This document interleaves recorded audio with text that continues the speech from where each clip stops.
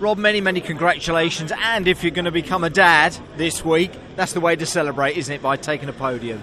Yeah, absolutely. It's I look back at July last year when I'd hang my helmet up for a bit of time, and everybody sort of wrote me off over the winter and then said I was too old to come back and race. So to come back, I think this is just something to set the standard straight. I feel my season starts from Donington Park going forward now, and the car, I've really got the feel of the car now, and I'm very happy. So it's been a massive 7 days for the family. Fantastic. Having a little one. I would just be nice to tell him that in his first week of being born, I won him a touring car trophy. Yeah, what a lovely story as well, like I say, becoming a dad again. But the car has got stronger and stronger, Rob, as the day has gone on, hasn't it? And that's really been shown, isn't it? Yeah, absolutely. I felt a little bit frustrated with qualifying yesterday, P10. I felt we could have been a bit stronger. But then, race 1 was good.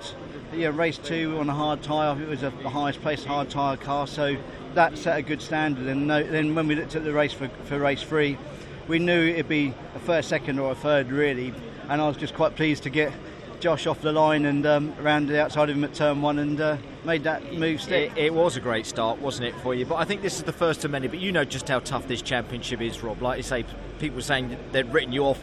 I'm sure that I didn't at all, and not many people did do, but you know how tough it is. We've seen Josh, and then Tom goes and does what he's just done in the new Corolla. It doesn't get any easier the older you get, does it? No, there's so many twists and turns to this championship, and my heart goes out to Andrew Jordan this morning.